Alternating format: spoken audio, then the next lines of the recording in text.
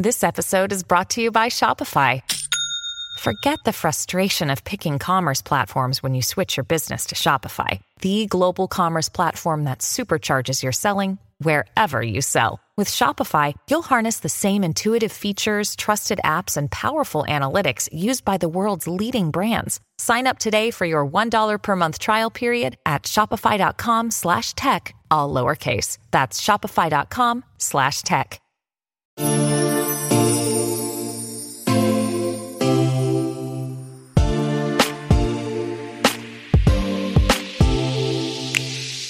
Welcome to Is This Real Life? A Bravo podcast that relates our favorite shows to our own lives and the world around us. I'm your host, Mandy Slutzker. Let's get to it.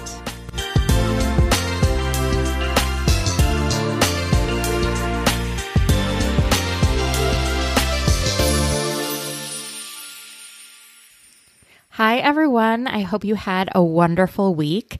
I have an extra special episode for you all today. So I have Melissa Reich on. You all know her as Your Bish Therapist from Instagram and also a podcast by the same title.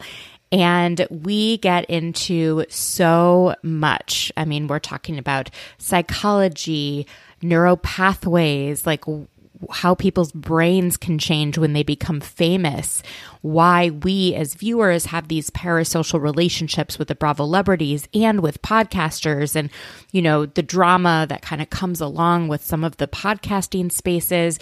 It's so interesting. And then we get into some of Melissa's thoughts on why some of the Bravo celebrities behave the way that they behave. This was recorded about a week ago because I am currently on vacation. I'm visiting my dad and stepmom and getting together with my brother, sister-in-law, and niece. So I wasn't able to get into the episodes from this week in terms of like Vanderpump Rules and all the housewives. So this is more of like an in-depth look into psychology and Bravo. And I just think you are all going to love it. As always, if you enjoy the podcast, give it a 5-star rating and leave a kind review. And if there's anything you want to share with me, you can reach me on Instagram at Mandy Slutzker. All right, we'll take a quick break and then back with Melissa. Another day is here and you're ready for it. What to wear? Check. Breakfast, lunch, and dinner? Check. Planning for what's next and how to save for it? That's where Bank of America can help. For your financial to-dos, Bank of America has experts ready to help get you closer to your goals. Get started at one of our local financial centers or 24/7 in our mobile banking app. Find a location near you at bankofamerica.com/talktous. What would you like the power to do? Mobile banking requires downloading the app and is only available for select devices. Message and data rates may apply. Bank of America N.A., member FDIC. When you need mealtime inspiration, it's worth shopping Kroger, where you'll find over 30,000 mouth-watering choices that excite your inner foodie. And no matter what tasty choice you make, you'll enjoy our everyday low prices, plus extra ways to save, like digital coupons worth over $600 each week. You can also save up to $1 off per gallon at the pump with fuel points. More savings and more inspiring flavors make shopping Kroger worth it every time. Kroger, fresh for everyone. Fuel restrictions apply.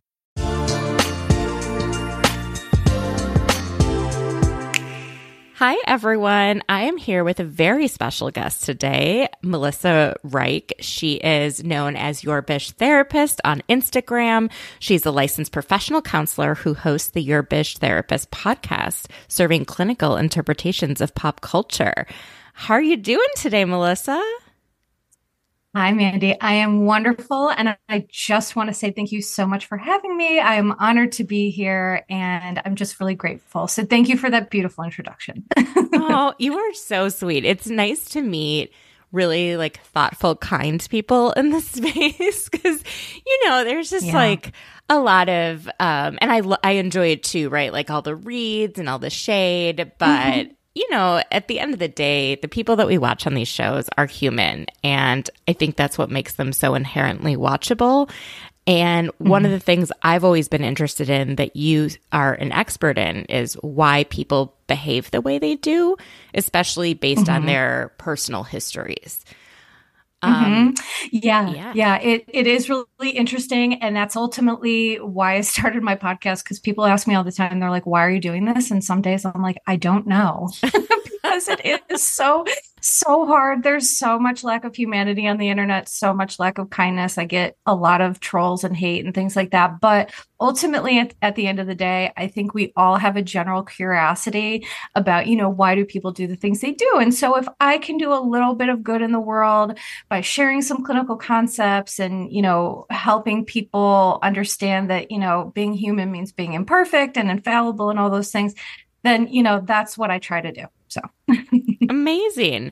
Well, I wanted to get started just by asking you a bit more about yourself. So, like, you've shared a bit about your journey publicly, about starting the Instagram account and like why you stepped away from private practice.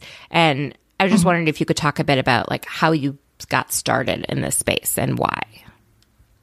Yes, absolutely. Because it was, if you would have told me a few years ago that I would be doing this, I would have told you that you needed to like get some mental health treatment. I would have been like, you're out of your mind. Because I was never a social media person. I really value, for me, therapy is magic and I value the process. And I just think some of what is social media can be inauthentic and that bothers me sometimes. But so ultimately, what got me into this is in 2020, when the pandemic started, I had ovarian cancer when I was 17, and then I've been in remission for that for 25 years, which that makes me feel and sound so old. And then when I was in my 30s, I was diagnosed with chronic lymphocytic leukemia. And then so I had to start treatment for my second cancer during the pandemic. And it was a absolute blood-soaked nightmare. I mean, truly, it was like, are you joking? This couldn't have happened at any other time. It was so hard. So what happened was I was in private practice. I, had a wonderful caseload of folks that had been with me for a while. And ultimately, my health just decompensated and I had to start treatment. And then my doctors kind of said, they said, this is a new, this pandemic, we don't know enough about it. You cannot practice right now. You have to stay home. And at that point, I was too sick to even do like a telemedicine, because, right. And so it was like, I couldn't keep doing what I was doing because I was just like too sick and things like that. So I stepped away from my practice, which was truly devastating. And I swear I still feel guilty about it to this day. And, so long story short, I really stayed in my house for 2 years because I was afraid. And every person, so I see a specialist at Penn Medicine because my CLL is more aggressive than it should be. Like my body is just really weird. And he said, a lot of his patients that he did have with complicated CLL did unfortunately pass away due to the pandemic. So I needed to stay home. But what happened is that kind of led me to a really crippling depression, right? I had lost my practice. I felt guilty about that. I didn't really have a purpose. And then I'm going through cancer treatment. I'm scared for my life. People on the internet are telling me that I should just die, citing survival of the fittest. People like Kelly Dodd made really ignorant comments about people like me. We were just disposable, and listen, the reason I share this is because people look at me and they admire me and, I'm smart and I'm intelligent, but I'm human. And sometimes when we believe these things, it really can affect us negatively. So not only was I dealing with cancer diagnosis and treatment, I was also now dealing with a very, very severe clinical depression. And so long story short is that I went to therapy. I had a therapist who I just knew she couldn't help me. One time I was doing telehealth and she was smoking a brisket. Sorry. That's like not professional, but also hilarious. What, smoking a brisket, and you're like talking about being like in despair. She's like, hold on. Sorry, that really caught me off guard. No, I know, and that's why I share it because it is so funny. And my therapist and I, we laugh about it all the time. Because I'll be like, was talking to her about how I was truly in despair. She's like, hold on, I am smoking a brisket. That's incredible. That is so. And again, I share this because, listen, there are people out there. She wasn't a bad person, but like clearly that is just insanity. And so I don't care who you are. If you're seeing someone and they do something and you're like, this doesn't seem right to me, use your voice and advocate for yourself and move along. And so I had to have a really hard conversation with her, which she did not take well, to no surprise. And I had to fire her, and I found another therapist. And she's been the most wonderful, amazing person. But through getting to the right person, I did truly 2 years of the most grueling, intense trauma work of my life. And so through that healing, I came across Amy Phillips. Oh, So love her. Amy Phillips. Yeah. And for those of you, I'm sure most of your audience knows who she is, but for those who don't, she has an amazing podcast called Drama Darling, and she's funny and she does impressions, and she's also just like a great human. So she has a Drama Darling it's a Patreon podcast. And I'm sorry, I'm stepping over my words a bit, but so when I was kind of in this weird moment of healing and figuring out, what am I doing with my life? Should I go back to practice?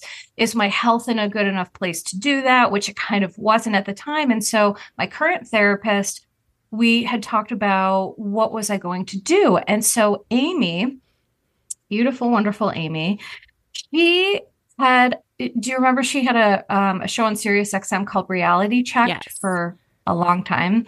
So while she was at the end of doing Reality Check and transitioning to her Patreon, I had contacted her. She had asked a question about a psychotropic medication, and just knowing the answer to it, I DM'd her. And so we had this nice DMing relationship. And so this is where my name comes from. Can I curse? Oh, yeah. Yeah. Okay. There are no rules on this podcast. Well, I don't want to disrespect your rules. So, oh yeah, no, that's kind of you. Yeah, no, I swear. Sure.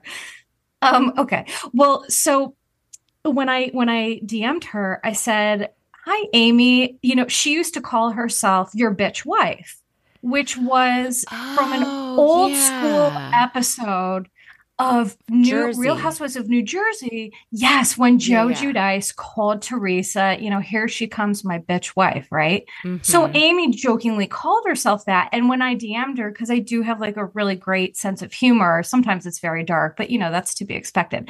But I DM'd her and I said, you can just call me your bitch therapist. Mm-hmm. And that's how your bitch therapist was born. And, so on my handle on Instagram, it's bish. Like everything is bish because, the algorithm wouldn't take kindly to a curse in my handle. Yeah. They have no problem with feeding children like information on suicide. But when it comes to like swear words, that's when they step in. Sorry. Yeah, that's off limits. No. Listen, and this is one of the reasons I adore you, because you're right. Social media hypocrisy. Yeah. Just the companies. They're like, oh, we can't really protect children online. I'm like, great. Yeah, but don't you dare say the word bitch. Exactly. Otherwise, we'll hide your algorithm. No, you're totally right. So it started as truly me. I went on Amy's show one time as like a special guest, and Amy was like, you should be doing this. And I was like, what? No. What are you talking about? Like, I just truly, all I ever wanted to do was be a therapist, and I could never have imagined doing anything else. And she just said, I think you're good at this. You have a knack for it. And, the one thing I'll say is, Amy, this equipment I'm using, she bought it for me. Oh, wow. She said, she bought it for me, and she said, you really should do this. She's like, no pressure. And I was like, okay, I truly feel like this for me has been so restorative and healing and has given me a second chance at life. I'm so passionate about therapy that I never thought I'd find something else that I'm as passionate about. And so the fact that I'm just so, every day I wake up, I'm just so grateful. I'm so grateful to folks like you and the audience and just people who have embraced me. And yeah. So I I'm love just super that. grateful. I've talked a lot on this podcast about how I really came to love Bravo. I'd watched Bravo, right? I casually watched, all of Vanderpump Rules, most of Beverly Hills, but I really came to love it after a really dark time in my life. And I noticed like the same with you, with others, where you just like you're in it, but then like the shows mean so much more when you're in a tough spot. And unlike a lot of other times when you're in a rough situation and you rely on something, once you're better, you don't want to rely on it anymore. But with Bravo, I only loved it more once I was kind of out of the hole. And I'm wondering, like, what do you think it is about this network and these shows that people find them during really rough moments, and that bring them so much comfort and joy? That is such a good question. And again, what I appreciate about you is that's so insightful to really realize and understand that, because you're right. For you and I are great examples of that.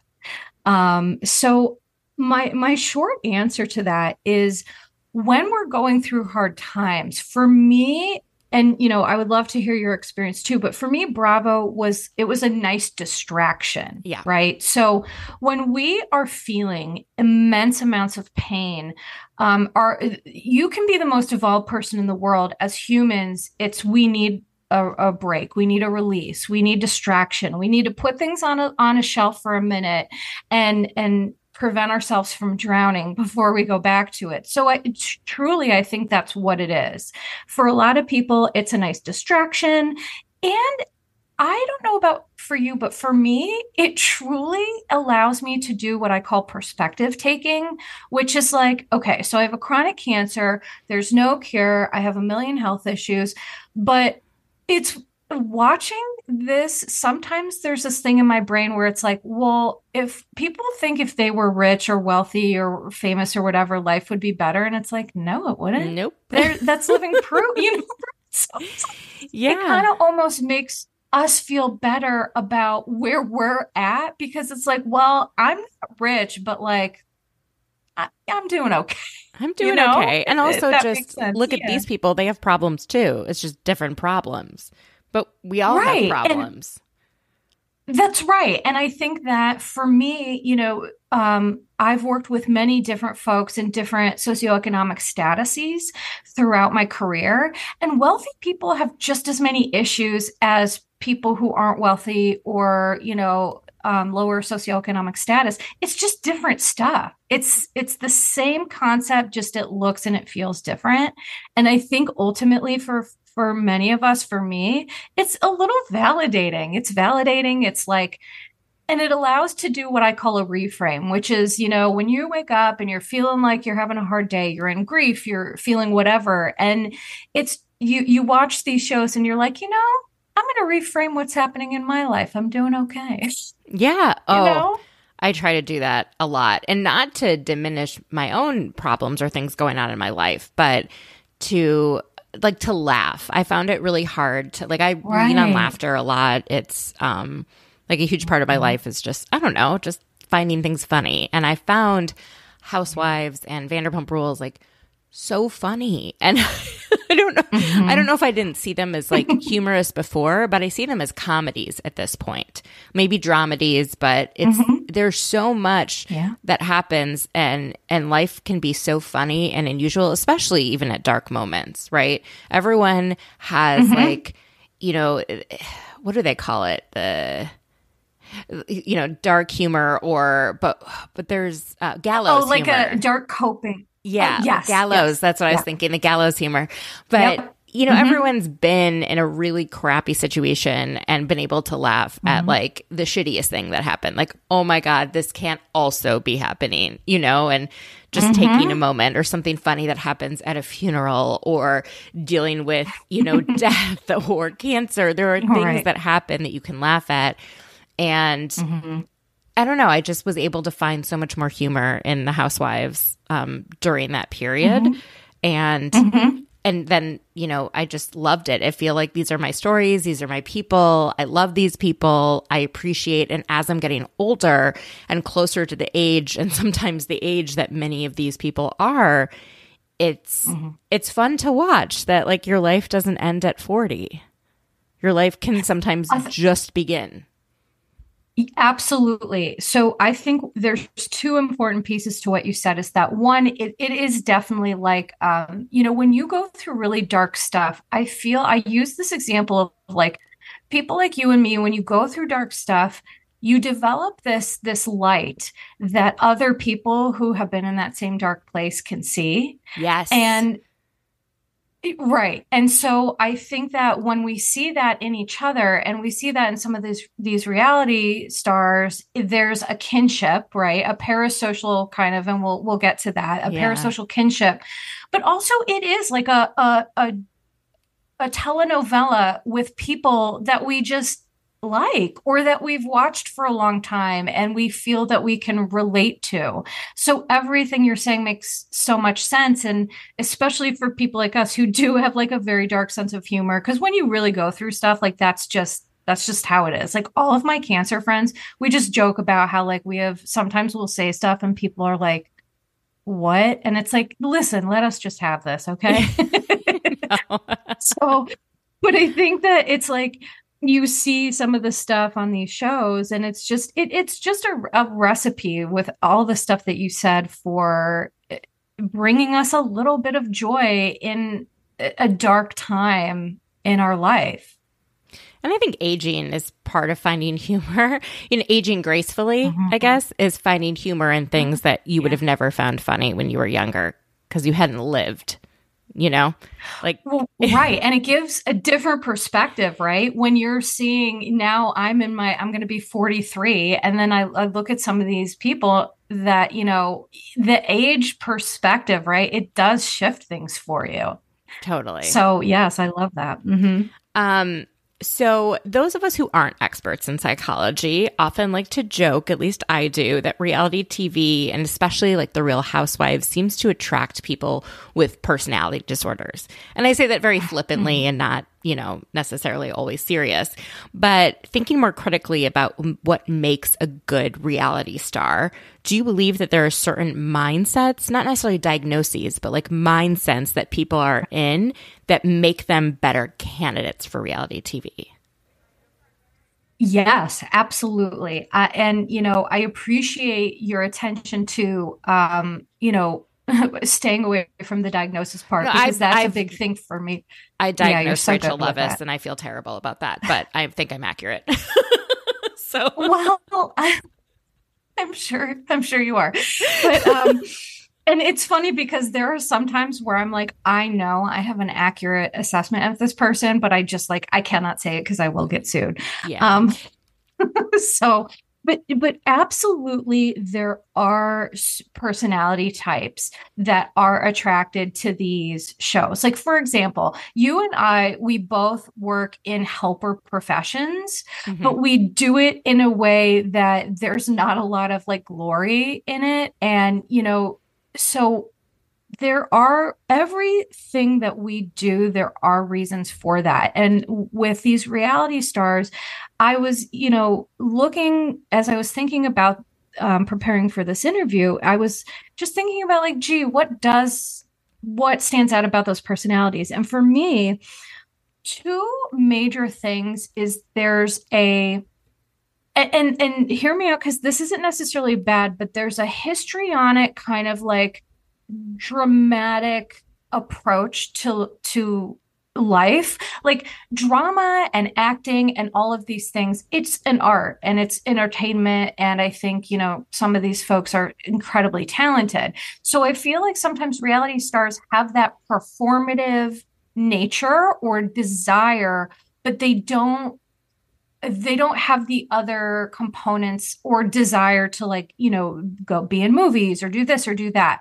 So it is like its own genre of entertainment, right? So that's one thing. And then number two, I think there's a performative um nature, number one, and number two, you have to be really comfortable with attention. Right. I mean, just to be honest, you have to be very interested in attention. And there's this thing that I noticed that a lot of reality TV folks, they don't discern between good or bad attention. That's fascinating. You're so right. Yeah.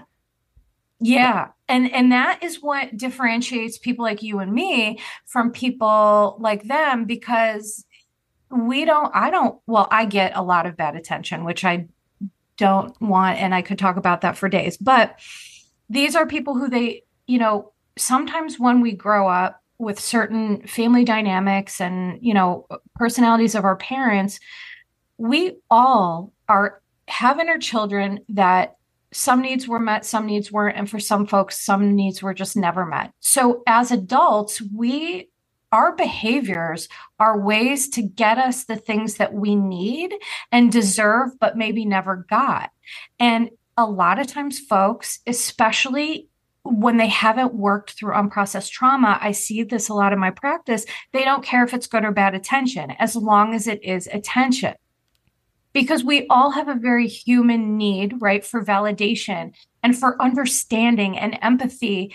And I think some people on reality TV, they don't care that they're not getting the good stuff and they're only getting the bad stuff. I just don't think they care because it serves something in them, if that makes sense. Oh, that makes so much sense. And I feel like there are people who are born reality stars and that people that like walk into it and kind of find themselves there and kind of look around like, how did I get here? And a great example on Vanderpump Rules, I would say, is Sheena was born for reality TV. That woman cannot be anyone other than herself, and no amount of outside influence changes who she is at her core. Like I said this on the Dumpster Dive podcast a few weeks ago, but I said that when I met her at BravoCon, it was like her entire family. We were at this cocktail reception, and in the middle of it, she sees we're sitting on a couch, and the person next to her had an eyelash problem. Like part of the fake eyelash was coming off. And she just was like, "Oh, here, I've got glue. Let me fix this for you." And I had assumed she knew this person, but it was just an attendee at BravoCon whose eyelash was starting to come off, and she's just fixing it because that's just who she is, right? Like that's who she is at her core. Like, and I loved seeing that because she's just so herself. And I would say someone like Katie Maloney ended up on this show because she was surrounded by people who were like that, like Stassi, meant to be on reality TV. Yeah. But Katie, I don't think ever really sought so much attention. And then all these years later, she's looking around like, I guess this is my job now. But she's also still good to watch, but there's just like, I feel like two kinds of people on reality TV. Two people that just find themselves there, like a Julia Lemagova from Real Housewives of Miami. I feel like she just like walked into it. And then there's people who are just like Lisa Hochstein, like just drama follows them and they are kind of born for this.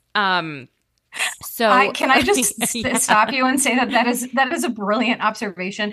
And you're absolutely right. And those examples that you gave are absolute perfection, because Katie Maloney, it like she gives zero fucks, and she's just like, well, I guess this is how we're making my living now. Like, let me just like be industrious and make something of this. But yes, you can tell like her and Sheena are two fundamentally different personality types. Sheena would have been doing this whether Vanderpump Rules was a thing or not. Exactly. So that is an extremely good point. And I consider myself one of those people who just like fell into it. And there's a lot of parts of it that I hate, but I was like, I am not meant to do this, but I'm doing it anyway. So yes, I think that's great. I love it. So I had told you that I did a previous episode with Chelsea from Oh No Chels, and she's on the I Am the Cute One podcast, and she is a mental health professional as well. And we talked about parasocial relationships that we have with Bravo celebrities, and where we really feel like we know these people. And, you know, I'm wondering if you can speak about how this could be a positive in some ways, like the parasocial relationships, but also, you know, how it's a negative for us, not necessarily for the reality stars, but for us as viewers, like how we engage with them, you know? Yeah, it's such a good question because I thought about this last night and I was just writing notes. There are so many positives and negatives to it, but I think that, and here's the thing that's special about parasocial relationships, like it depends on the person. Like everyone forms those parasocial relationships really differently. Some people really, really, really super encourage them, and some people don't and have less, you know, some people have better boundaries around it than others. But I think the positives of it are it can increase our sense of connection because human beings, fundamentally, we all need people. We all need to have this sense of connection. And we all have different situations with family and friends, and some people are estranged, and, you know, there's a lot of loneliness in the world. So feeling like, and by the way, loneliness is just part of the human condition, right? We all feel lonely sometimes. So I think these parasocial relationships, it promotes this sense of connectivity, but it also promotes this great sense of community, right? So some of these pages and podcasts, they have like a group that it really does feel like a wonderful human connection with like-minded people.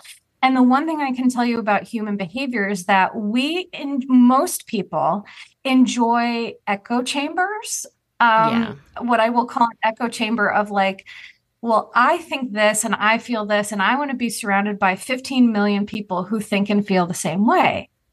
And then there are those folks like, I thrive on the opposite of echo chamber. I like to hear, I think our differences of opinions and cultures and backgrounds is what makes life really beautiful. So for me, that also the other side of that coin is a downside. Just feeling like if we have people validating and just spewing these opinions and no one's checking the behavior, right? That is how these parasocial relationships, like with Jeff Lewis Live fans, can kind of get out of control. Because he's a perfect example. Isn't there someone who, I think I met her, I saw her at BravoCon, but who is Jeff Lewis obsessed on Instagram? And like she flies around and goes to events, but she has like a bunch of kids and stuff. Like she's got like a whole life in a different like city. And then I don't know. And I don't know how close she actually is with Jeff, or she just thinks she is. But when you hear the same, you know, person 5 days a week on the radio, and you see them and you watch them on TV, you kind of feel like you know them. Right. And the thing that Jeff does, so why we'll continue to go with that example, is that he really promotes that. So for example, this person that you're talking about, you know, they have talked and they have pictures together, and they, you know, Jeff talked about her on the radio, kind of praising her, and, you know, because ultimately she was promoting his stuff, right? But then the danger of that is the other side of the coin when things happen, which a lot of things happened about that. And I'm not sure how much you want to talk about it, but I don't think I know all the stuff. I just like, I see that there's drama, but I don't know like details, if that makes sense. Yeah, unfortunately, I know too many details of a lot of things. And I don't know if that's just because as a therapist, I'm inquisitive, or sometimes people come to me, but either way, I do have some inside information. But what I'll say is that when Jeff promotes this sense of you're my chump, you know me, but then that can be dangerous, right? Because they're not really friends, and you don't really know Jeff. We feel like we know Jeff because he literally has no filter and just spills his guts to everybody. But who he is fundamentally, we don't know. and we're not truly friends of his. But he promotes this whole Trump thing as like, you're my people. But it's like, well, so that can be dangerous because, so the last thing I'll say about this is that it creates a false sense of closeness. And for people who don't have the emotional or cognitive ability to discern the difference, that is how some of these kind of unhealthy behaviors get started, because there really isn't that sort of relationship. So does that make sense? It's like that it gets confused in people who aren't healthy enough to discern. Like, I feel like I know this person and I feel very close to them, but in reality, they don't actually know me. And so I don't need to like go to bat for them all the time online, because why am I doing that? There's no point, you know, like arguing with people about this person's behavior, or, you know, when I talk to them at an event, when I meet them, how I behave with them. You know, I think BravoCon, it's wild how entitled I think a lot of us feel to their attention when we're at BravoCon. That's exactly right. And, you know, yes, we pay for it, all that. But I was very struck by Gertie. Me and my friend were in line to get a photo with her, and she had to like step away for a minute and she was crying. And I think it's because people were constantly coming up and telling her their stories of battling with cancer. And it's a lot to take on. And she was like, just finished chemo, was about to finish radiation. You know, it's just a lot. And so, you know, when she did come back and we got a photo with her, I was like, thank you so much for being so open. And I'm sure this is really an overwhelming experience. So, you know, but that's sweet. But people just don't. But that's not sweet. That's just like kind of being able to read a room. And it's amazing how many people can't. And, you know, or we're saying, oh, so-and-so wouldn't get a photo with me and they're rude. And I'm like, maybe you caught them when they're literally trying to go to the bathroom. Right? Maybe you caught them when they hadn't eaten anything. Like, they're human too, and it doesn't mean they're a bad person or they're a bitch because they didn't give you the kind of attention that you felt you needed. But Mandy, here's the thing. I want to give you credit for a minute, because what I need you to understand is what you just said is so beautiful and amazing, to be able to see people's humanity behind the celebrity. But to that point, that's exactly what I mean in terms of people sometimes don't have that discernment. They lack the understanding of humanity, right? That these are people. They're not zoo animals. They're not here to do tricks for us and to let us pet their belly. They're humans who they've worked a 12-hour day, and who knows what they have going on in their personal life. They're exhausted. They probably haven't eaten. And it is like, I imagine like being a zoo animal. Oh, 100%.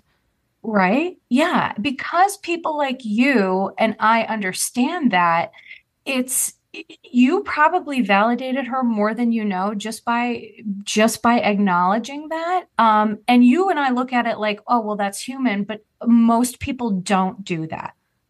So that's a big thing. Really? I don't know. It's hard. It's hard to know. I think also like there is a self-selecting group that goes to BravoCon that has the amount of disposable income to spend at BravoCon, you know, and they're just where people are just so focused on like what we're trying to get out of it.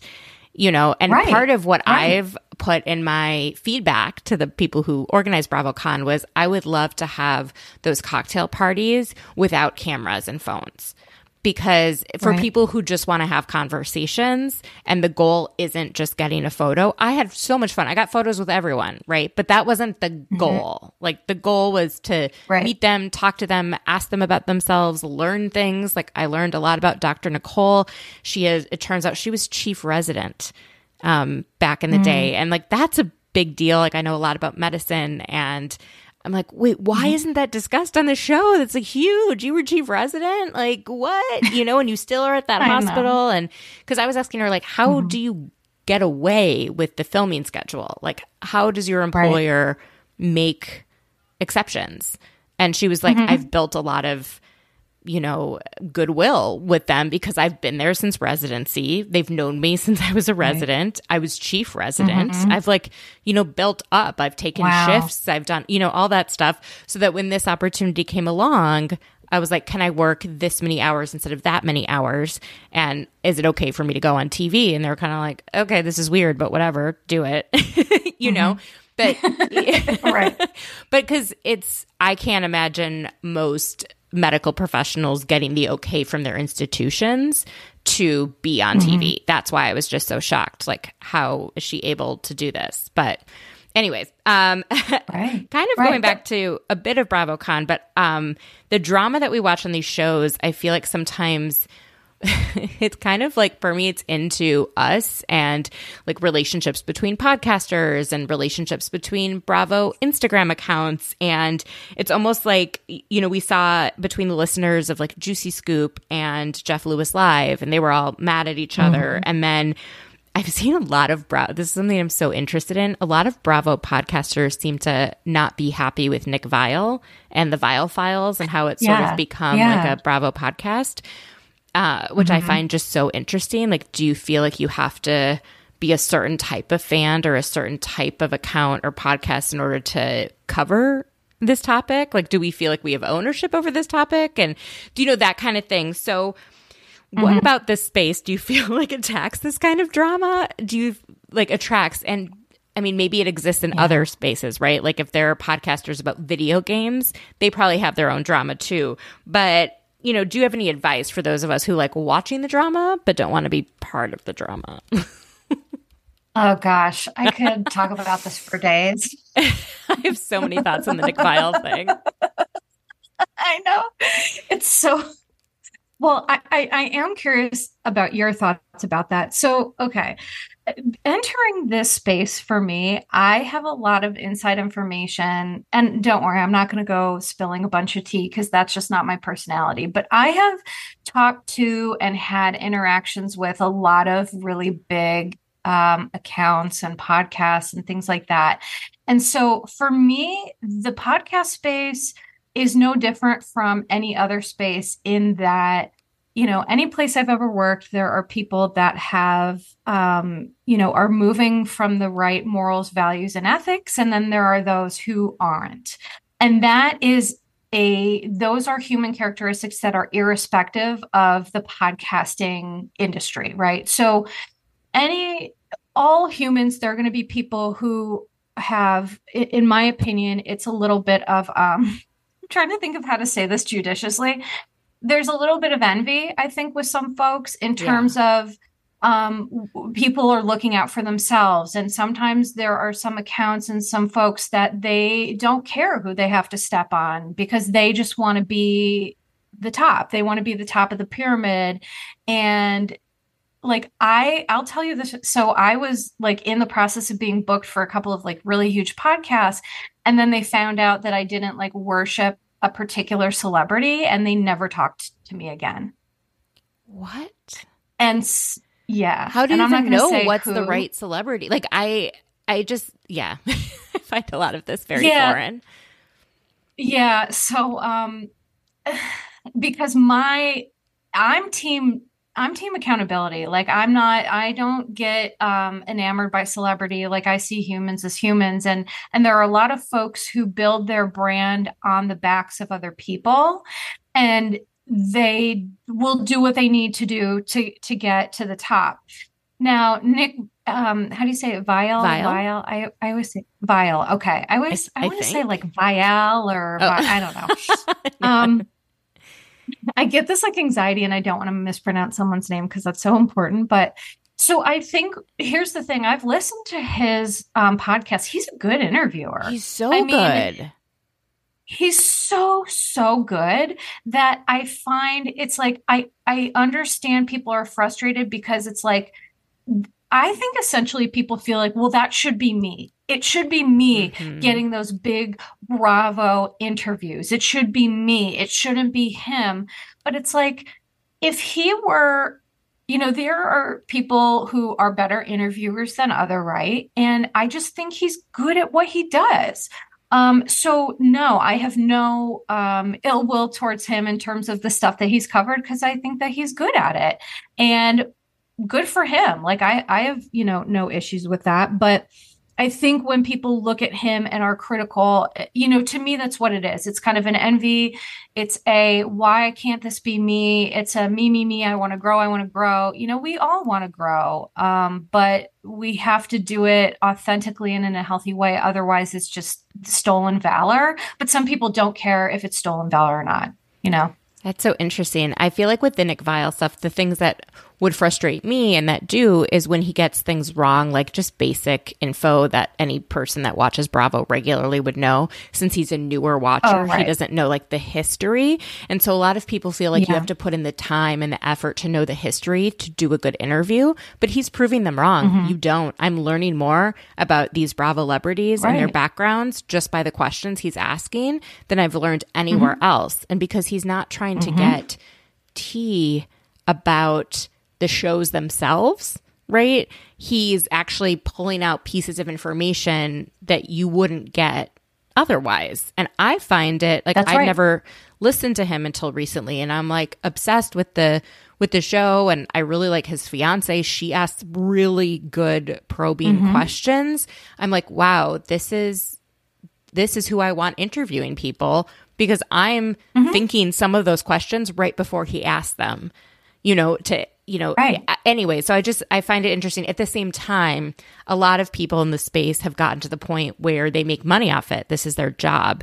And so if someone else gets that interview, does mean that like they don't get that. And that does impact their bottom line. And if they're trying to live off it, it is competitive. And so that's the part that separates me, is where it's like, this is not my job. This is something I do for fun. It's a labor of love. It's, so if people don't like it and they're like, I don't like that you do this on your podcast, or you have internalized misogyny. Someone told me that once. I was like, okay, What? Oh God. I don't know. Maybe I did in a comment that I said. They didn't give a very good example. But okay. Like, okay, I'm not going to change and bend and flip to try and like fit some mold so that more people listen to me. And that makes it a lot easier to do the podcast, because I don't have to think about what people want, because I truthfully don't care. I just produce what I make. And if people like it, they like it. If they don't, they don't. But, I don't have time truly think to like figure out whatever, because this is not your right. And so, but I think to your point, that is what makes you really great. And you are a good interviewer. Like, you sent me the list of questions you sent me. Like, I've gone on, other podcasts and things like that. Like, you really are good at this. You're a good interviewer. You ask very thoughtful questions. You have good insight. So like, you can just tell that you move from a place of like, you can tell when people move from a place of, I'm really trying to make money and make this a thing, that it's like they're trying to make fetch happen. Yeah. And it's like, well, there's something about that feels icky and disingenuous and stuff like that. So I think that you can tell the difference. And the thing that I do like about Nick, and I understand those criticisms, but like, podcasters, we get criticized for everything. I'll make one little misstep. I know. About like, I called like Sounds of Freedom. I said it was like a documentary instead of like what it was. And people destroyed me online. And I was like, hi, I'm a person. I made a mistake. Like, I'm not perfect. So with Nick, sometimes not, could he have more Bravo knowledge? Well, sure. But like, he's also just like doing his job and being a good interviewer and asking thoughtful questions that, to me, he doesn't need to be like a fan from day one, episode one. I think sometimes fans also look at that and they say, because it gives them a sense of pride, right? Like, oh, well, I've been here since day one, episode one. And it's like, okay, well, that's great. We're the real fans. We're more okay entitled, we're more deserving.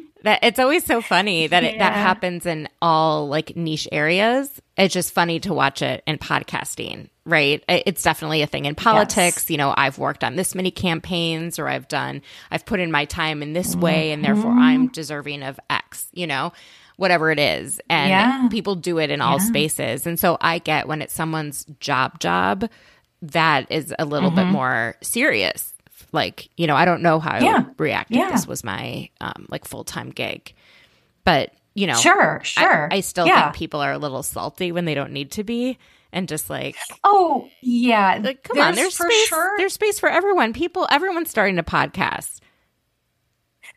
Right. And my thought is like, if you need to dim someone's light to make yours shine brighter, that's just like a fundamental problem. You know, the entitlement behind, well, I should get this, or I've been here since day one. And it's like, there's an entitlement to that it's like, there's room for all of us at the table. And that shouldn't, like, there are tons of therapists on Bravo. By the way, I follow all of them. I love them. I don't care how big their accounts are. There's room for all of us at the table. But that is not a mindset and an approach held by all. Some people have a very cutthroat, it's you or me kind of mentality. And that's, you know, sad. But I'm just glad that we're not like that. I know. I think it must be exhausting. I always think about people in the workplace who view everything as a zero-sum game. Therefore, like, if I win, you lose. And if you win, I lose. And I just think that must be exhausting because I can't imagine spending that much energy on everything where I'm frustrated all the time because anytime someone else wins, that somehow is a loss for you. You know, it's right. And imagine how you would behave if that was your approach to life. Right. It's like some of these I encounter a lot of those people in Washington, D.C. Oh, honey, I bet you do. There's so many interesting personalities. That's why, like, I'm not as fazed by some of the behavior on Bravo because I'm like, the audacity. And then I'm like, there's plenty of people here who like that kind of stuff or who behave in just such bizarre, unusual ways. Or, you know, like, I think a perfect example is watching Larsa deny having work done on her body.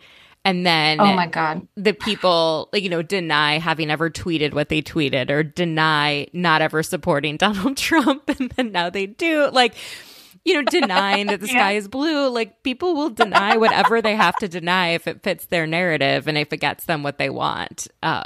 So that's right. And furthermore, if they're surrounded by echo chambers, right, that is how these characteristics turn into personality constructs that then become problematic, right? Because if that's your mindset and you're in an echo chamber and no one's challenging you and being like, I think you need to look at this, that is how underlying personality stuff truly is formed.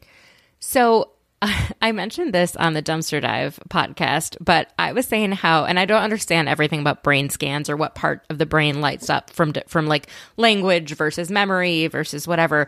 But I do know that experiences shape like neural pathways. And a huge thing I'm interested in is when people, what their pathways are in their brain before they become famous. And then 10 years later, when they're now just surrounded by yes people, everything is doable, easy. They get what they want when they want it. And, you know, what does that do to someone's brain and how does that change their behavior? And a big question I've always had is Tom Sandoval. Like, we know he's capable of this kind of stuff because he did it to Kristen, right? He like couldn't break up with Kristen. So he just did this like long, slow decline of the relationship. And then there was overlap with Ariana. But the audacity of what he did with Ariana by like getting with Rachel, also on the show, thinking he could keep it off of the camera, that it would all go his way. Would he have done that prior to being on Vanderpump Rules? Or did he, like, was his brain literally, did it change over the last decade that they've been famous so that he actually truly thinks he can get away with things because he has for so long? I don't know the answer. That is such a good question. You know the answer? No, I don't know the answer. I just am curious. Oh, okay. Like, I don't know if we can ever find out, but I'm like, another example is like kids who become famous, like, or people who become famous very young, like Justin Bieber. You know, what was he like when he was 11 versus at 25? And like, how does that make him more likely to get in bad situations where he could abuse drugs or alcohol, where maybe if his pathway had been different, that wouldn't have happened. So I guess going back to the Tom Sandoval of it all. That's what I kind of want you. Like, how much do you think the show plays into like people's brains, tricking them into thinking they're more important than they are, they can get away with more, you know, whatever it is? Mm-hmm. It's such a good question and insightful thing, because I also happen to be like, I'm a full-blown psychology nerd. I love cognitive, like neuropsychology and all those different things. And I read a study the other day that showed, and this is going to blow your mind, at having 10,000 followers on Instagram is enough to change neural pathways in your brain. That's okay. This is exactly my theory. Yeah. Yeah. So to your point, 10,000, when you look at, okay, well, some of these people have millions and they're on TV and this and that. The answer to your question is absolutely, positively, there are neural pathways that will form and change based on the celebrity. And on the other side of that coin, there's also, I believe, when I went on the podcast with Jackie Goldschneider and Jen Fessler, two Jersey Jays, we talked about how people, I'm sorry, I just lost my train of thought. Oh my God. You were talking about the neuropathways, and if you have 10,000 followers, and it could actually change the neural pathways. And then you went on to Jersey Jays. So, yeah. And listen, this is truly, I don't even need you to edit this out, because this is just like when I've gone through chemotherapy and immunotherapy, my brain is just like, sometimes it feels like a sieve. No, after I had happens. COVID the first time, my brain, like I had a lot of recall issues. It didn't last very long, but like words I would have trouble remembering. It was like I could describe what the word meant, but finding the word was hard. Right, right. And I do like to use a lot of like my whoopsie moments as just like to normalize and humanize and to let people know, because people look at me like I'm amazing and I'm like, I'm an imperfect person that, forgets stuff. So no, but this is exactly what I've been like wondering though. Does the amount of attention you get, whether it be Instagram followers, the number of people that watch their show, or the number of people that recognize you at the airport, change your brain? And then does that change in the brain lead to changes in behavior? Absolutely. And yes, and yes. So the changes in the brain, and we also, the thing is that the question you asked before about certain personality characteristics that go into this in the first place, well, we also can't forget the neural pathways in these folks that have already been formed that then inform their behavior and then lead them to be more likely to be reality stars, right? Because when we grow up with certain traumas, or we all have these neural pathways that are just formed. And those of us who have experienced a lot of trauma, those neural pathways, I kind of joke about them being a factory default setting. So like, for example, if you were going therapy and you work on things, there may be a trigger for you where your brain will go back to that factory default setting. You'll have this reaction to something that is an old reaction. And then you're like, wait a second, I'm different. Why is this happening? And that is how powerful these neural pathways are. Okay. So when those neural pathways happen, and the answer is yes, it only takes 10,000 Instagram followers, which by the way, I'm at 9 and I'm terrified. I'm like, am I going to like wake up when I get 10 and be like a monster? Am I going to be like, husband, give me my smoothie? Like, what will happen to me? But, I think that it absolutely then informs the behavior, because what happens is too, it's like, well, when we get used to this attention and adoration, and if that's your only form of self-validation, you need that to survive. And it's like a drug where you need more and more and more of the same thing to get that desired feeling and behavior. So then what ends up happening is then the behaviors get more intense. But also something I want to note that's really important is that I believe in the Bravo world, these atrocious behaviors are incredibly rewarded. I mean, look at Scandival. They all, got wealthy and products and commercials and look at Ariana. And I'm not saying she doesn't deserve that, but ultimately this was a show that was likely going to be canceled. And now they're in this era of celebrity that 1,000% is going to change their neuropathways. It's going to change their behavior. And if they're in an echo chamber and it's left unchecked, you're going to Tom Sandoval is a good example of someone who is just incredulous. He wants attention. He doesn't care how he gets it. He has no interest in gaining insight into his behaviors or taking accountability. He has no interest in it. And the answer to that is because he has been rewarded for this type of behavior. So why on earth would he change it? We only change if we have a reason to do so. Do you think, though, that this like big backlash to his behavior, because I would argue that he hasn't made money off this. He can't get the Instagram deals he had before. He is kind of persona non grata, like at a lot of places. Do you think that would be enough of an incentive for him to kind of take a deep look at, like, okay, I messed up. Why did I get to this place? Like, why did I trick myself into thinking that I was the victim in the situation, that I deserved a way out, that anyways. So my quick answer to that is no, I don't believe it's for him will change, because if it was going to change his behavior, it would have. Yeah. Because I think so. Some people, back to when I talked about how some people don't care about positive or negative attention, there are some people who are happy to be villains. And I think that if he were going to experience that process, right? Like, I kept having hope for him, because truly, as a therapist, I do like to see all sides of people. We all have good and bad parts. All of us, right? Yes. So I like to see the humanity in people. Unless, like, if you have true psychopathology, like if you're a true like psychopath and like you're a really bad person, obviously that's different. But all human beings, I believe, deserve to be happy and have good and bad parts. Now, Tom Sandoval really challenges my fortitude with what I've just said, because he just has given up every opportunity that he's had for growth.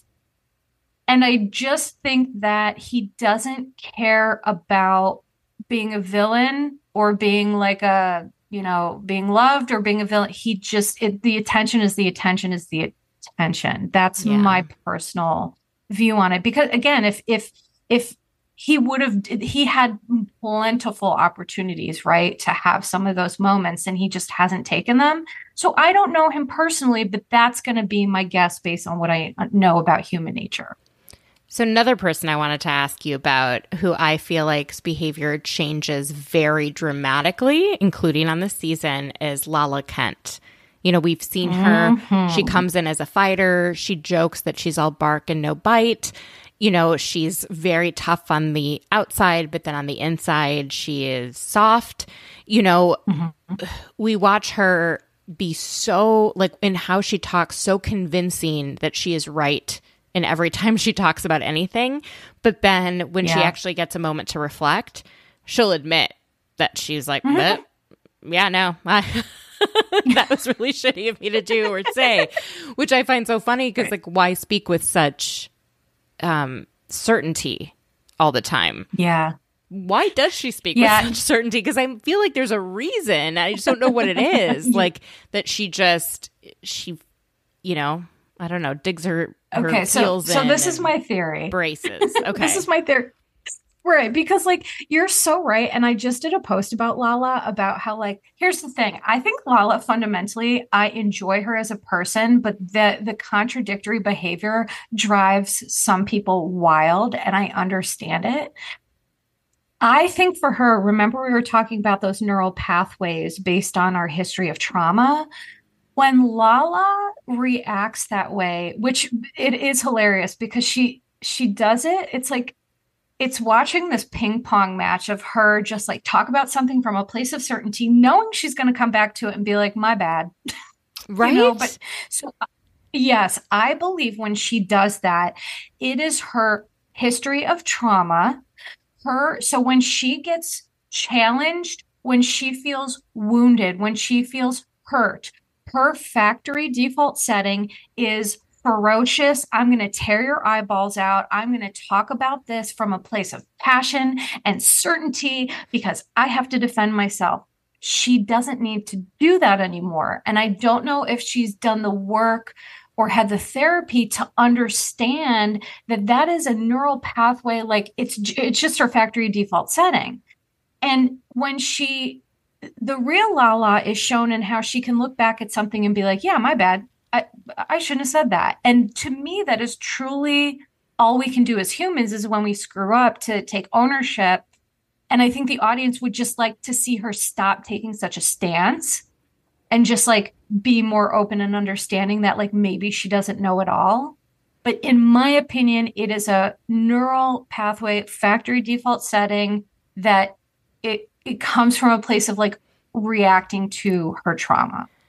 I don't know what her trauma is, though, which also makes it harder to, like, other than the Randall stuff. I'm talking about, like, growing up, because she entered the show this way. That was long before Randall came into her life. What I thought was so kind of obnoxious about her, I like her, I really do, was, and I find this, I feel the same way about anyone else that writes a book, but that doesn't really, like a memoir, right? The Give Them Lala story, when you don't really have a story to tell yet. And you don't know that you don't have a story to tell because you haven't lived enough. Right. And I feel that way about anyone that puts out a book that's basically saying, like, this is my story, and they're 25 or they're 30, and you haven't had enough. And all the things I'm interested in learning about her happened after this book came out. Like, her as a mother, her protecting her family, you know, getting out of this really terrible relationship, like leaning on her mom and her brother, like all of that stuff is so fascinating. And none of it's in the book. So it's just like people just wait till you're much older to write, you know, to write a story about your life because yes, and she did open up about things in that book and, you know, having an abortion, you know, things like that. But I think the most interesting aspects of her, you know, live 10 more years and then I'll really want to read it, you know? Yeah, okay. No, you're right. And that is such a funny thing. But like, so all I'm going to touch on about that is that everyone who is on reality TV, they have some sort of story that just because like, I don't necessarily know what it is, there's something there. Yeah. More for some than others, right? But like, Lala's behaviors tell me that she has had to be self-protective. I'm not sure why that is. Like a lot of folks who have that kind of like ferocious, I'm going to claw your eyes out, it really just comes from not knowing how to protect themselves when they're hurt. So where that developed, I don't know. But, you know, yes, to your point, I would have loved a book, you know, maybe talking about some of this, like where did that come from for you in your childhood and talking about the Randall stuff. Cause I did an episode about the Randall scandal and there, you know, what I think is interesting is like, what made her choose this person and ignore red flags? Like that also is interesting and tells me maybe a lot about her unknown trauma. Like there's gotta be, you know, there's reasons that she, you know, did the things that she did and stayed so long and all those things. And trust me, this is not to blame. I am a huge advocate. No, yeah. You know, so just to be really clear about that, but yeah. Yeah, it's wild the stories we can tell ourselves to, you know, keep our reality the way we want it. You've talked a bit about Kyle Richards before and why her behavior this season on The Real Housewives of Beverly Hills has been so different. And I think you and I both, I mean, my immediate reaction to like looking at all this was, why aren't they talking about that friend of hers that died? And then they finally started talking about it, which is really nice to see this season because it's clearly had such an impact on her. And it just didn't make the story, you know, from last season. But I'm like, this must be why she's changing her behavior. Do you feel that part of her relationship with Morgan, and I have not said whether like that I think it's romantic, but is almost like this person has kind of almost not replaced, but sort of her friend Lorene And like, this is her, she needs to have like a woman in her life that she feels like grounded with. Yeah. I think, again, super smart and introspective thought. And absolutely, yes. I think that, and going back to Lala for 1 second, but on the same vein, like Lala has a sobriety journey that just like all of it was cut out, and they didn't even show that, because sometimes I think on Bravo, what irritates me is that the hard stuff that really makes us human and is like great to show, they don't want it. They don't want to talk about, the death of Lorene. They don't want to talk about Lala's sobriety. They want Scandival. They want, Merce in a purse, whatever. Like that's what they want. But with Kyle, and here's what's interesting, because I don't know if the folks listening know. So I posted a clinical interpretation about this, and she reposted it, and I thought I was going to die.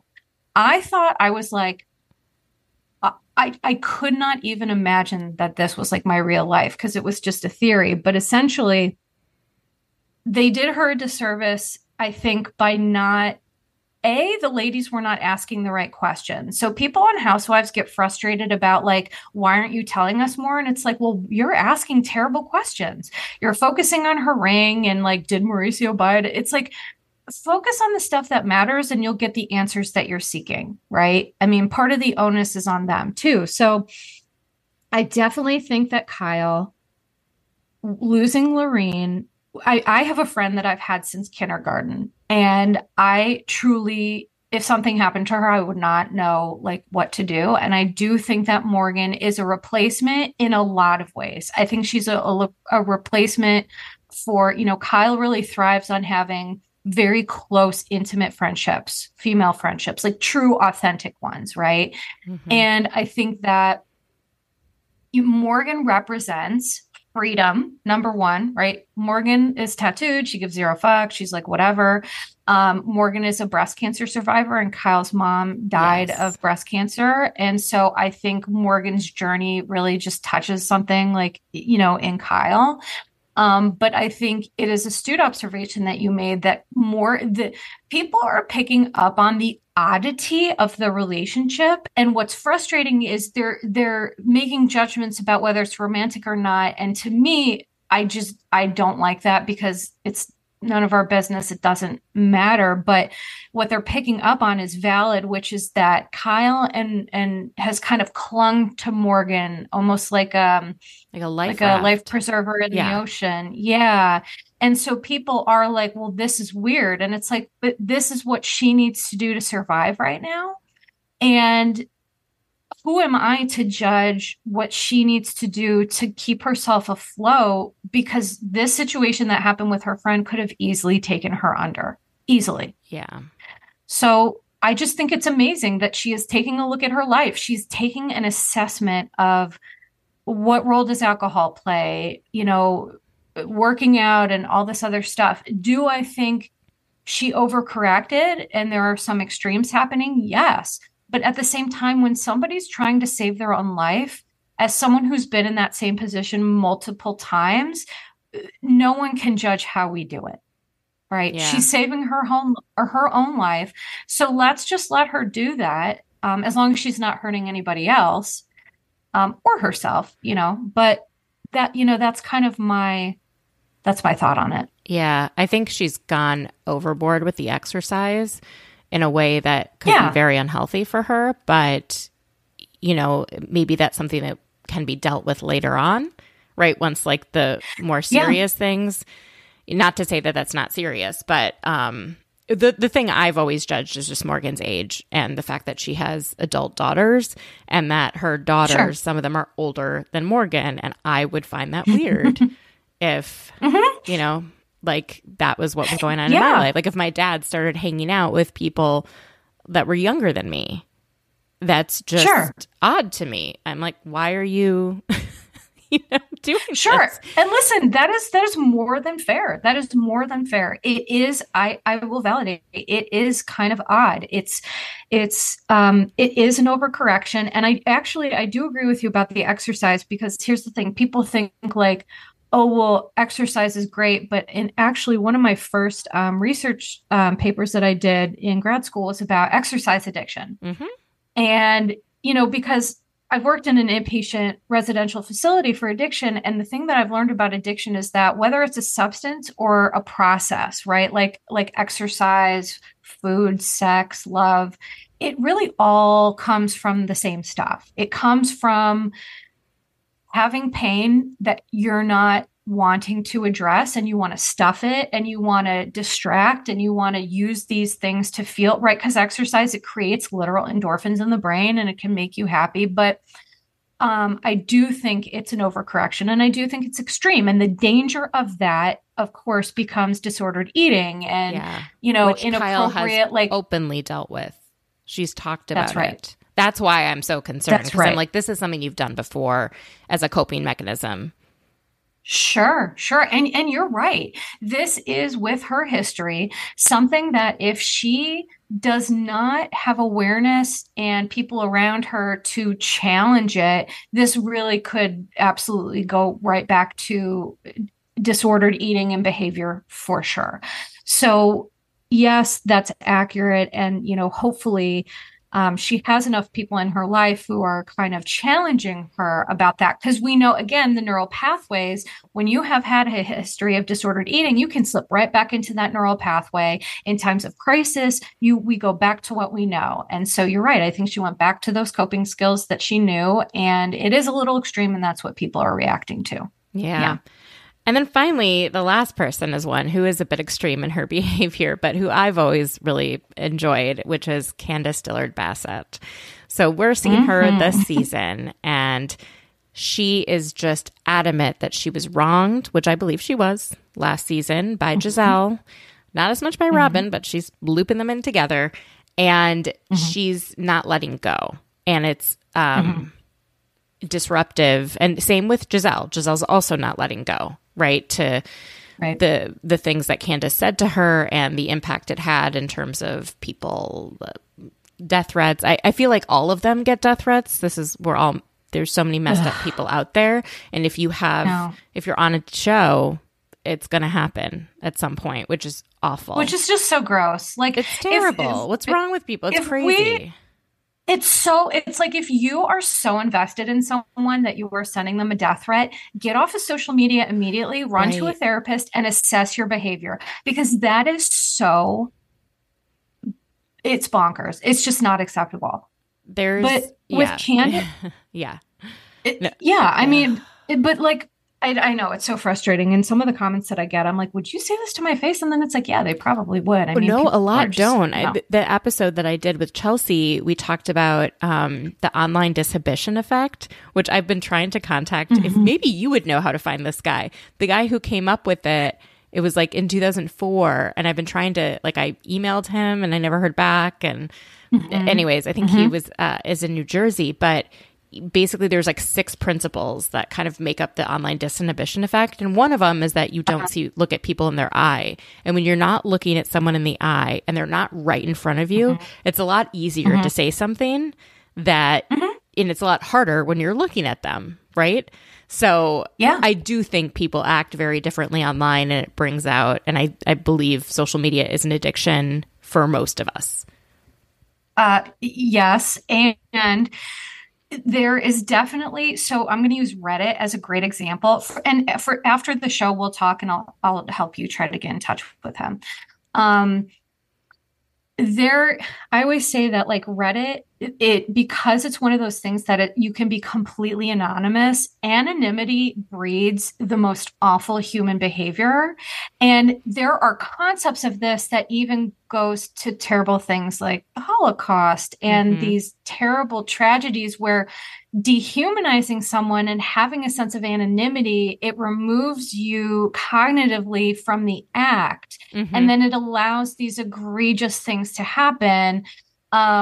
And so obviously it's different, but I just wanted to use that as an example. So that 1,000% is what happens, but there's also a personality type where, they'll say something to you terrible because of the anonymity, and then you'll message them privately about it. I've done that. and they'll still like double down on being terrible. Or sometimes people will be like, I'm sorry, I'm having a hard time, whatever. Like I actually have those conversations with folks because I want to know, like, are you just a human going through it and we're having a miscommunication, or are you being a troll? Right. And their behavior will tell you, right? Like if they're having an actual one-on-one conversation with me and they're still dedicated to calling me a this or a that, then I'm like, okay, that's just a part of your personality. But there is a lot of folks that aren't just they're not inherently bad people. They just, the anonymity, it creates a sense of ick for sure.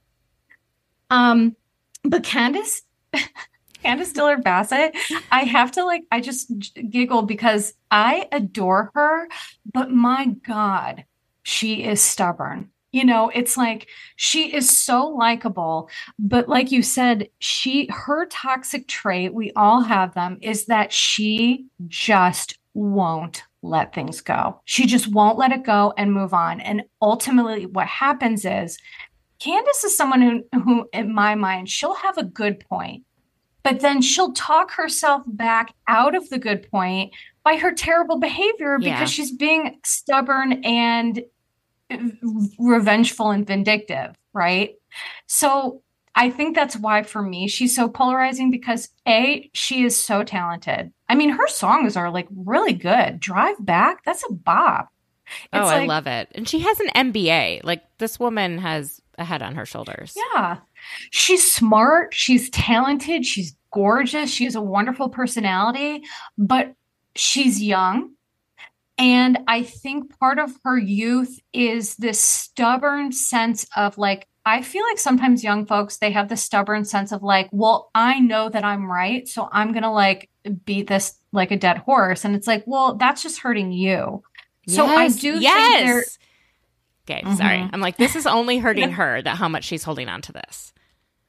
Oh, 1,000%. There's a saying in the program of AA that holding on to anger and resentment is like drinking poison and wanting somebody else to die. Yep. And I truly live by that. I'm not in the program of AA, but I was a therapist in a rehab. So I just feel that the concept of holding on to stuff and not letting go, it's not even about Giselle or Robin or whatever. It's just hurting her, and it takes her power away, and it makes her look silly when she makes these like really nasty comments, or, she can read for filth, which I'm like, it is amazing. But then sometimes it gets too, you could tell it like comes from that place of anger and stubbornness, and then it just makes her look like a jerk. And she's better than that. So that frustrates me for her, Yeah, I really don't like when she said your dwindling uterus to Giselle, especially knowing what's going on with like her health issues and fibroids and that was shitty. Or like your white looking ass, it's bringing in all the colorism stuff, which I understand they wanted to talk through. But that also, I think, is what led to some of the death threats, is people are very, very angry about the issue of colorism and how it's handled or not handled or perceived to be handled on the show. And to like these, like, no one needs to compare these women who are all Black or mixed race to white people. Like that's not I don't know. She did that in a way that I thought was really nasty. Yes. And to your point, I think that's the perfect example of what I'm saying, where they were having this beautiful talk about colorism, right? It was productive. It was helpful. It was educational. I appreciated it. And then she allowed her anger for Giselle and Robin to make that comment, which completely walked back every goodwill and good thing that had come from this discussion. She just shot herself in the foot in a spectacularly disgusting way. And I will say, so I lost my ability to have children after having ovarian cancer. And so for me, I'm sensitive to that stuff too. And I just think what she said about the uterus, it was just like really triggering, really shitty. And she's better than that. But she makes herself go real low, and that makes her unlikable, and that makes people be angry with her. And she has nobody to blame but herself with that. Yeah. And those are two very good examples of that. So listen, all I can hope for her is that, what I wish she could do right now is to say with colorism thing, to say, for example, like, okay, you know what? I said that out of anger. I apologize. I shouldn't have said that. But like, she gets so stubborn in being right that she makes herself look terrible. And she may have had a really good point. Like, what I think she was trying to say is because you are light-skinned, you can get away with more from the audience of this show than I can. You can accuse my husband of acting inappropriately. You can make innuendos and kind of make it seem as if maybe he was interested in assaulting you or interested in hooking up with you. Like, and you could then be like, well, I didn't mean that. And because of how you look, the audience doesn't hold you accountable. But when I mess up, they hold me accountable. And I have a feeling it might have to do with the pigment of my skin and how dark it is versus how light yours is. That is a reasonable thing to say. We don't know why the audience behaves how they behave. I do believe there is an element of like when women have lighter skin, if they're Black and have lighter skin, there is like kinder reception. I feel like that's been proven. But she could phrase it differently, and the way that imagine. Yeah, as if it's Giselle's fault, that she has the skin color she does. Yeah. Right. Like, imagine if Candace would have said, I feel hurt because I feel due to the color of my skin, I get treated differently than you. Imagine if she would have said that.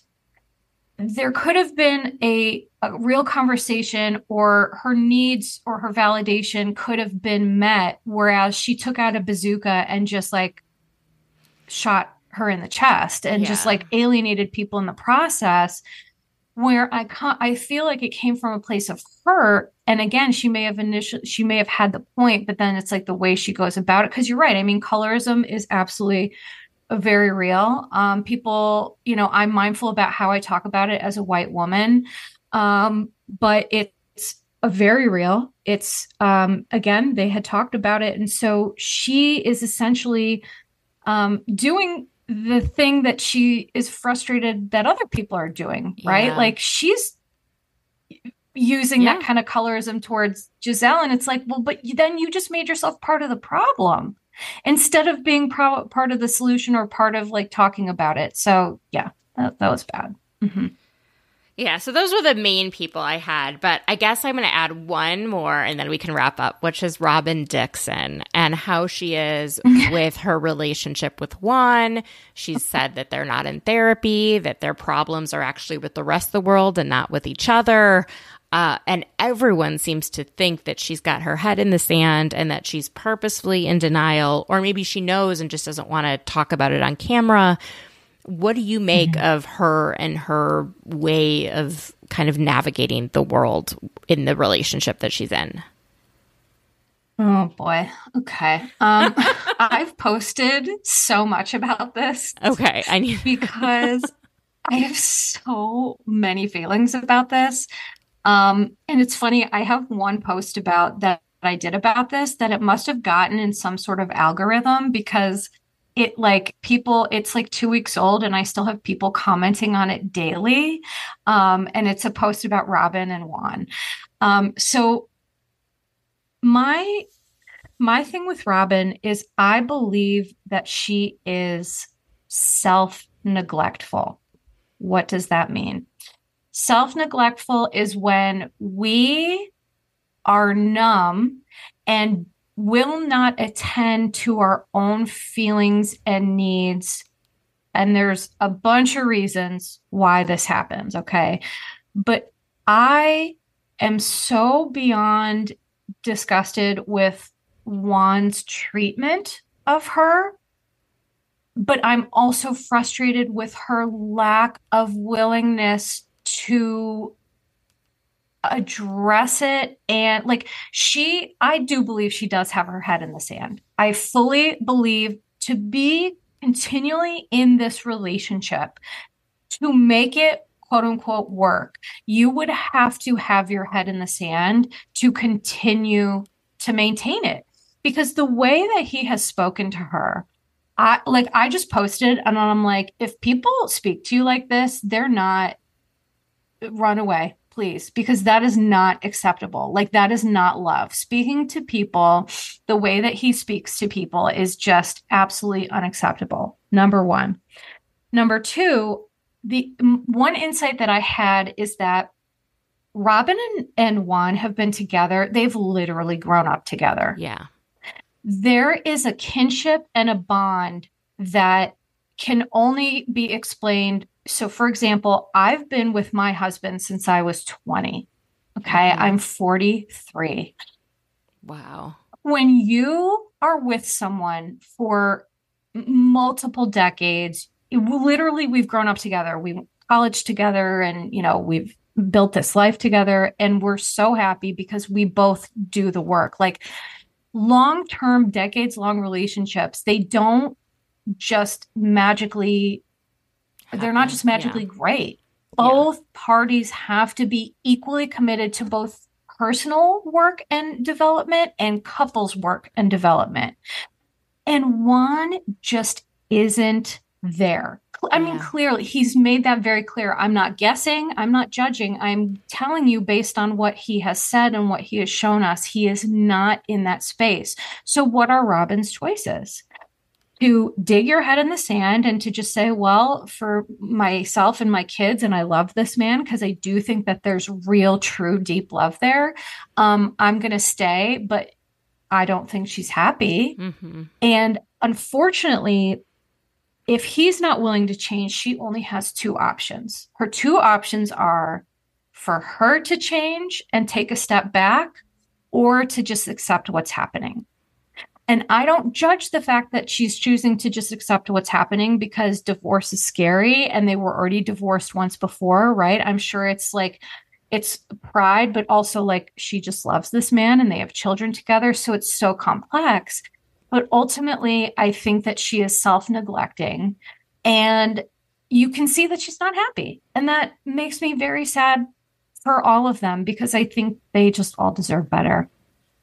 Yeah, me too.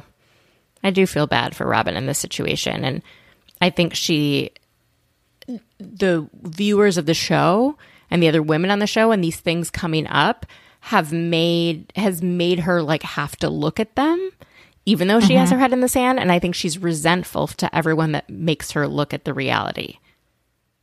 1,000%, because remember I talked about echo chambers. So the thing is that when we have people check us, we don't like that. Yeah. I'm going to be honest. I love personal growth. I love looking at my stuff. I love taking accountability. But sometimes when my husband is like, hey, what about this? I'm like, fuck you.